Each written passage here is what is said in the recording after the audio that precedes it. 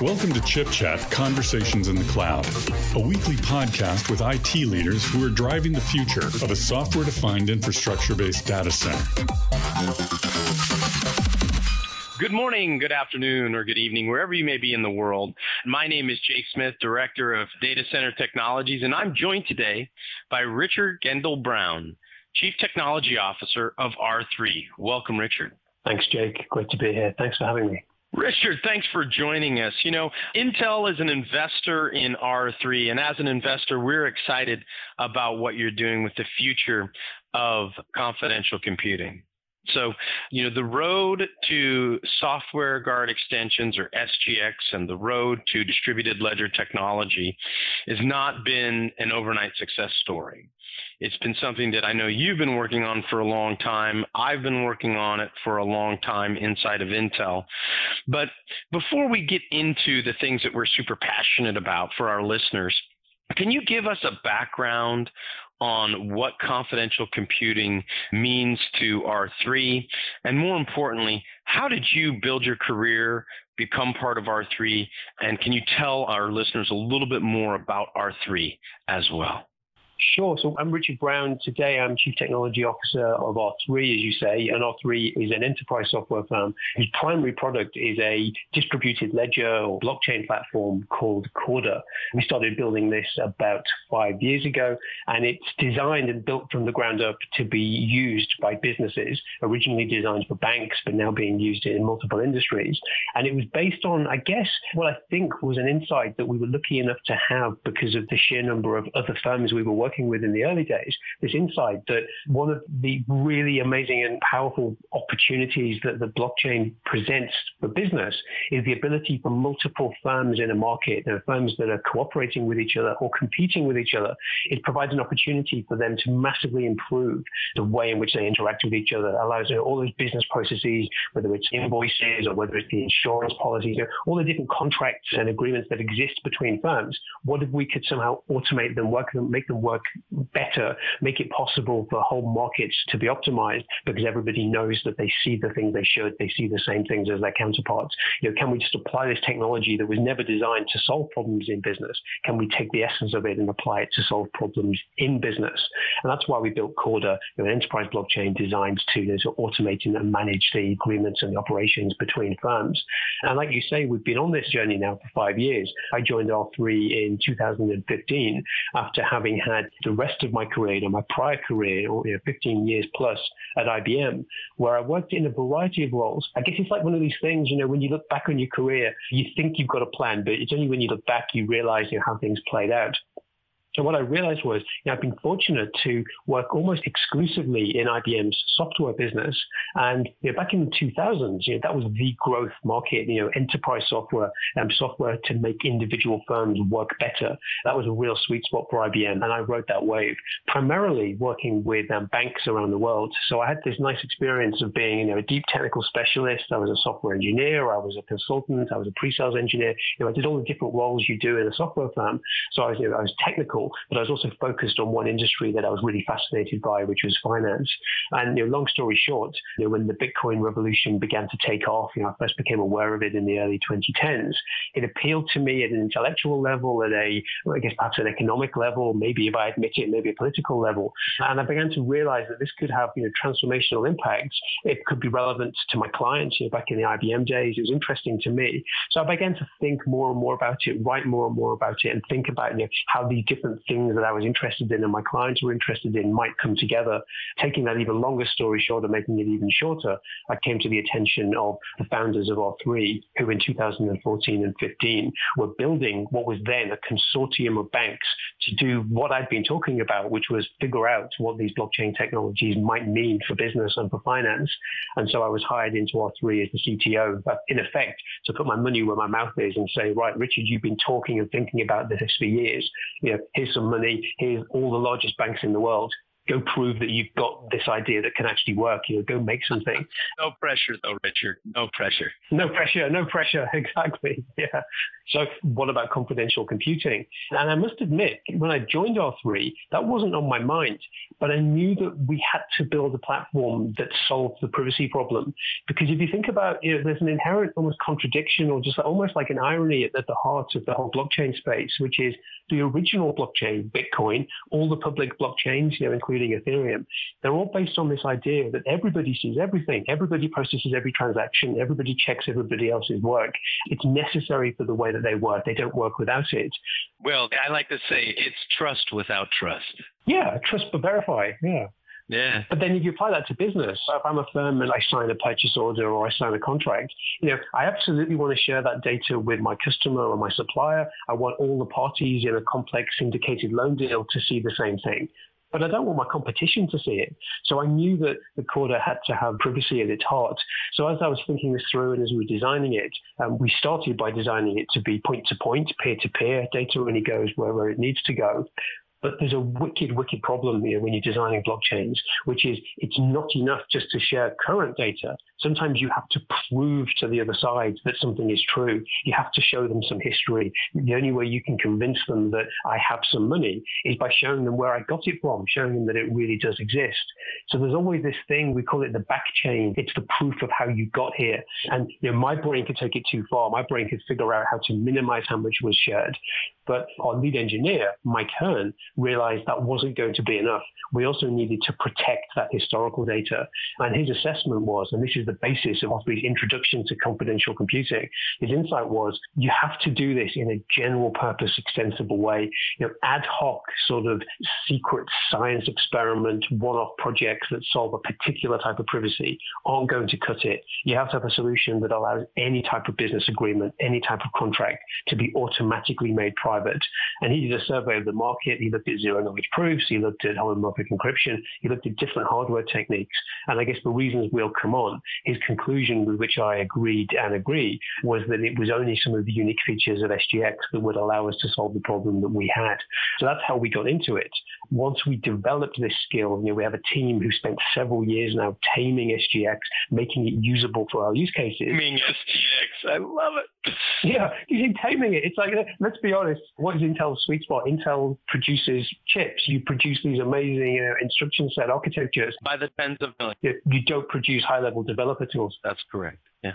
So when you talk about backchain, blockchain, let's delve a little bit deeper into confidential computing, because it's the reason that you continue to do research here, but it's also the reason you've developed a brand new technology that we're going to talk about in a minute. We're going to talk about Conclave, but I want you to talk a little bit about why is it so important to ensure that you have that privacy for confidential computing, and how did that take you to the next step from where you are with Corda Enterprise? Sure. So why don't we take what seems like the simplest example, but it turns out to be really hard. Let's imagine we were trying to put cash on the ledger. And this is something people talk about all the time. There's lots of talk about central bank digital currencies and stable coins and things like that down in the blockchain space. But at the heart of it is this idea of, I guess, what you call a bearer asset. Let's imagine you're a bank. I'll name one just to make it real. Let's imagine you're Barclays Bank. You want to give your customers the ability to transact pounds on a ledger. So Barclays maybe issues £100 to me, and then I pay that £100 to you. You pay that to your supplier. Of course, the whole point of this is we're trying to reduce the friction in commerce, and we're trying to make things simpler. It would be really annoying if Barclays had to be involved in every single one of those transactions. What you want is for this money to flow peer-to-peer. But think about that moment now where you're paying that £100 to your supplier. All they've got is a message from you that says, hey, I've got £100 that is issued by Barclays. It's now yours. Their obvious and inevitable response is going to be, yeah, and says who? How am I supposed to trust you? You say it's Barclays money, but how do I know that if I take it back to them, they're actually going to give me the cash? And the way you prove it is by saying, well, let me prove it to you by showing you how I got it. So I received it from Richard, and here's the evidence I got it from Richard, and you can see that Richard received it from Barclays. And therefore your supplier can say, yep, Barclays issued it, it went to Richard, it went to Jake, now it's mine, and everything checks out. But of course, To do that, you've just broken privacy. You've shown where the money came from and all the hands it had gone through. So what SGX and confidential computing allows us to do is, instead of showing that history, we instead run a program that verifies that history, and then we remotely attest, we convince that supplier that we have correctly verified that our computer, not their computer, our computer that they don't control, has run the verification steps, has checked that history is legitimate. And then we provide a proof to that supplier that says, provided you trust the software, provided you trust the promises made by confidential computing and the SGX platform, you can be sure that the correct verifications have been performed and that money really is yours. So rather than me providing all the data to that end user, instead I provide a proof that I have run the computation correctly, and therefore the money can only be theirs and nothing bad can have happened. So the trust that's created through that chain of logic substitutes for the data that would otherwise breach privacy. Importantly, and it's why, right now it's tied to SGX, is it relies on this thing called remote attestation, because it's not enough for me to be able to run the code and me know it's been run correctly. I have to be able to convince somebody else that it has been run correctly and that I could not have tampered with it. They have to be convinced that this code that they didn't run nevertheless was run correctly and without influence. And this thing that is quite subtle and not everybody gets, this ability to remotely attest that a particular piece of code ran and could not have been tampered with, is absolutely core to what we're doing. Well, I love remote attestation because it is part and parcel to building a new economy based on facts and transparency. And truth and transparency, I think, has always been core to banking. And you can see the companies that maintain as much truth and transparency as technically possible tend to grow. And the market, like blockchain, tends to sort of migrate to truth and transparency. It's an interesting thing that we see that, the richest people in the world have exposed themselves completely. It's like they lay themselves open bare and then they grow. So it's an interesting concept. And I think SGX remote attestation allows for some of that. But let's talk about Conclave, because Conclave is new. And Conclave is really an evolution of where you've taken that simple problem that you discussed, Richard, and you've begun to solve that. Can you talk and help our listeners understand where Conclave is going and what it means in its relation to Corda Enterprise? Sure. So why don't I just describe what Conclave is, and then, as you say, I'll then reverse into Corda and why we built it. So Conclave, for the technical-minded listeners, and I'll move to the business side in a sec, Conclave is an SDK that makes it easy to write SGX enclaves and makes it easy to write them in high-level languages such as Java. So the key idea is you can write a Java program, and then you can transform it. And when I say Java program, that's any Java language. So it could be Kotlin, it could be Groovy, whatever you like. You can take a Java program and then automatically transform it into an SGX enclave. And it does this in a way that removes your need to know anything about SGX or repeatable builds or any of the things like that. So a regular average business developer who knows Java, who understands business problems and has got a problem that enclaves can solve. So I'll come on to that. What are those problems in a minute? They can now do that by writing their business logic in Java. You press a button and what pops out is an enclave. So that's the technical description of what it is. What Conclave lets businesses do is build new services, write new applications that can only operate exactly as they say they will. And this allows them to provide services to multiple clients at once that gives nobody any power or information or data that nobody else has. And the reason why I talk about this is we had this problem again and again when we were building Corda solutions, because often we would be in this really fortunate position that Corda is about multiple firms working together. So we'd be in these meetings with lots of customers who had a shared problem. But often the problem they had wasn't, strictly speaking, a blockchain problem. It might have a problem that says, you know what, we're all competitors in this market. There are very strict rules around antitrust and competition. We're not allowed to share our sales data with each other. We're not allowed to tell each other even what we sell our products for.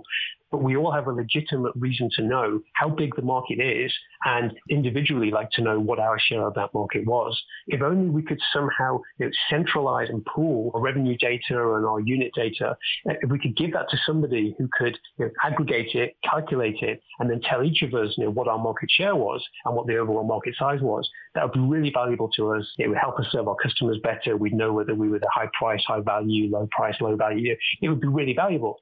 The problem is, that would mean somebody in the world, somebody in the market would see all this data. And that's really competitively important. It's really sensitive. Right, because they would be able to see trends. They would be able to see what the market was doing ahead of everybody else. Exactly. So how do you solve that problem? Right now, it's solved by, in the financial markets at least, it's solved by these big market data firms who suck in all this data, process it, and then sell it back. And they make lots and lots of money, and lots of the banks resent that. But we kind of realized, well, hang on, all this skill we developed, harnessing, taming, if you like, SGX for the privacy use case, we've had to build a JVM that can run inside SGX. We've had to build all the tooling. We've had to build all this technology. And we realized, well, hang on, we're now sitting on this platform that makes it easy to write these multi-party computation applications because we'd already done the hard work. So we said, well, actually, imagine that same problem I just described. What if you were to write in Java a program that takes in data from all the suppliers, sums it all together, calculates the average, and sends it back? And what if you could run that program on a computer that cannot be tampered with, where the owner of that computer cannot see what it's doing, cannot influence what it's doing? All they can do is faithfully run it and send the answers back. And what if they could prove, what if that computer program, that computer could prove to the various customers that was all it was doing? You kind of have like the perfect answer. Everybody would be able to send their data safe in the knowledge that the only thing that would happen is that calculation. And it could be hosted by any one of them. It could be hosted by anyone. They get that benefit of centralized data processing, shared insights from this collective data, but without anybody, not even the operator of that service, learning something they shouldn't. And that's enabled by the features of confidential computing and in particular SGX, but it has to be made visible to business audiences. They have to understand the potential and they have to be able to harness it for themselves. So we focus so much on ease of use, making it possible for regular Java developers to do this without having to know anything about the underlying remote attestation and enclave page cache and all these arcane terms. And the customers, you just need to care about what is your business problem, what is the group of people who need a calculation performing, what is that calculation, and what is the data that needs to be shared, and what do we need to convince them about that is not happening to their data. So to just focus on that, and that's what Conclave is about, multi-party computation that's very easy for business developers to write. Richard, you actually covered probably several subjects that our listeners have been thinking about for some time. But what I do want to ask you next is a little bit about the future. So before we go into the future topic, can we tell the listeners where they can learn more? You've done blog posts, obviously R3 has a website, but where can they learn more about R3 Corda and R3 Conclave?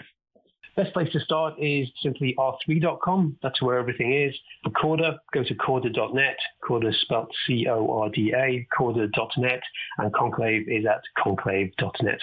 Perfect. So, Richard, you're by far one of the smartest people we've had on our podcast. And we've only had 700 or so of these. But, your background in distributed ledger technologies, particularly in financial services, which really affects every one of us who live in the world today, is pretty hard to avoid the touch of the financial markets. So can you give our listeners a peek into the future of confidential computing and confidential computing in the financial industry as it relates to R3 and just your thoughts in general? Well, thank you for that setup. It's very flattering. Thank you. So if I think about the big picture, the vision we're driving towards, one way I think about it, and this is beyond even confidential computing, the thing I think about a lot is if you think about what the IT industry has achieved in its short history, it's only several decades, it's almost all been about transforming and just massively optimizing individual firms. You just think about, the automation that happened in the 60s, the web revolution in the 90s and the 2000s. Pretty much, IT companies almost always sell to individual companies, and it's all about making those companies more efficient. I think we're on the cusp of what you might call the future of multi-party systems or market level optimization, where we look at, rather than individual firms, we look at a whole market. One example is the Italian banking system that is using Corda to massively optimize how the individual banks reconcile between themselves. And I wonder whether we're on the cusp of a new wave where we get multiple firms together to improve almost the next frontier, which is the market in which they operate for their benefit, their shareholders' benefit, and their customers. But of course, to do that, it means necessarily data is going to be moving ever more freely at ever higher volumes between firms, across administrative boundaries, but between different organizations with different objectives. And so the privacy of that data is clearly important. Encryption can help with that. Only sending data to those who need it can help with it. But you're not going to be able to get away from the fact that sometimes you have to send data to somebody else, but you have to know exactly what they're going to do with it. And you won't be able to rely just on a privacy policy or an English language contract, because the downside will just be too great if they violate it or a rogue employee does what they shouldn't. So this ability, and this is the confidential computing piece, in the future, it won't be a case of sending data to somebody and just hoping they do the right thing. You'll be sending data to them, but you'll be sending data to a remotely attested service that allows you to know either exactly what it will do or the identity of the auditor that has verified and confirmed what it will do. So you share the data in the context of the application or the service that will process it. So if you bring that to the consumer realm, one way I think about it is, right now you go to a website, you see that padlock, what does it tell you? It tells you who you're talking to. It tells you that you're talking to Facebook or that you're talking to Google. It doesn't tell you anything about what they'll do with the data. You have to read the privacy policy for that and hope it's correct. But the padlock tells you that you are indeed talking to Facebook. One of my dreams for this technology is in the future, you'll pull up your browser and either the full page or a form in the middle of it will have a different padlock. And that padlock won't be telling you, yes, this is who you're talking to. It will be telling you, yes, this is exactly what will happen to the data you put in. So you may not care who's processing it, but you know what they can do with it. And that's going to be the power of confidential computing. Outstanding. Well, Richard, it has been an honor to have you on our show. I'd like to bring you back when we launch our next generation platform and have you talk about SGX as scalable SGX as we take R3 Corda and R3 Conclave out into the world. On behalf of Richard Gendal Brown, CTO of R3, my name is Jake Smith. Wherever you may be in the world, we wish you a good morning, good afternoon, and good night.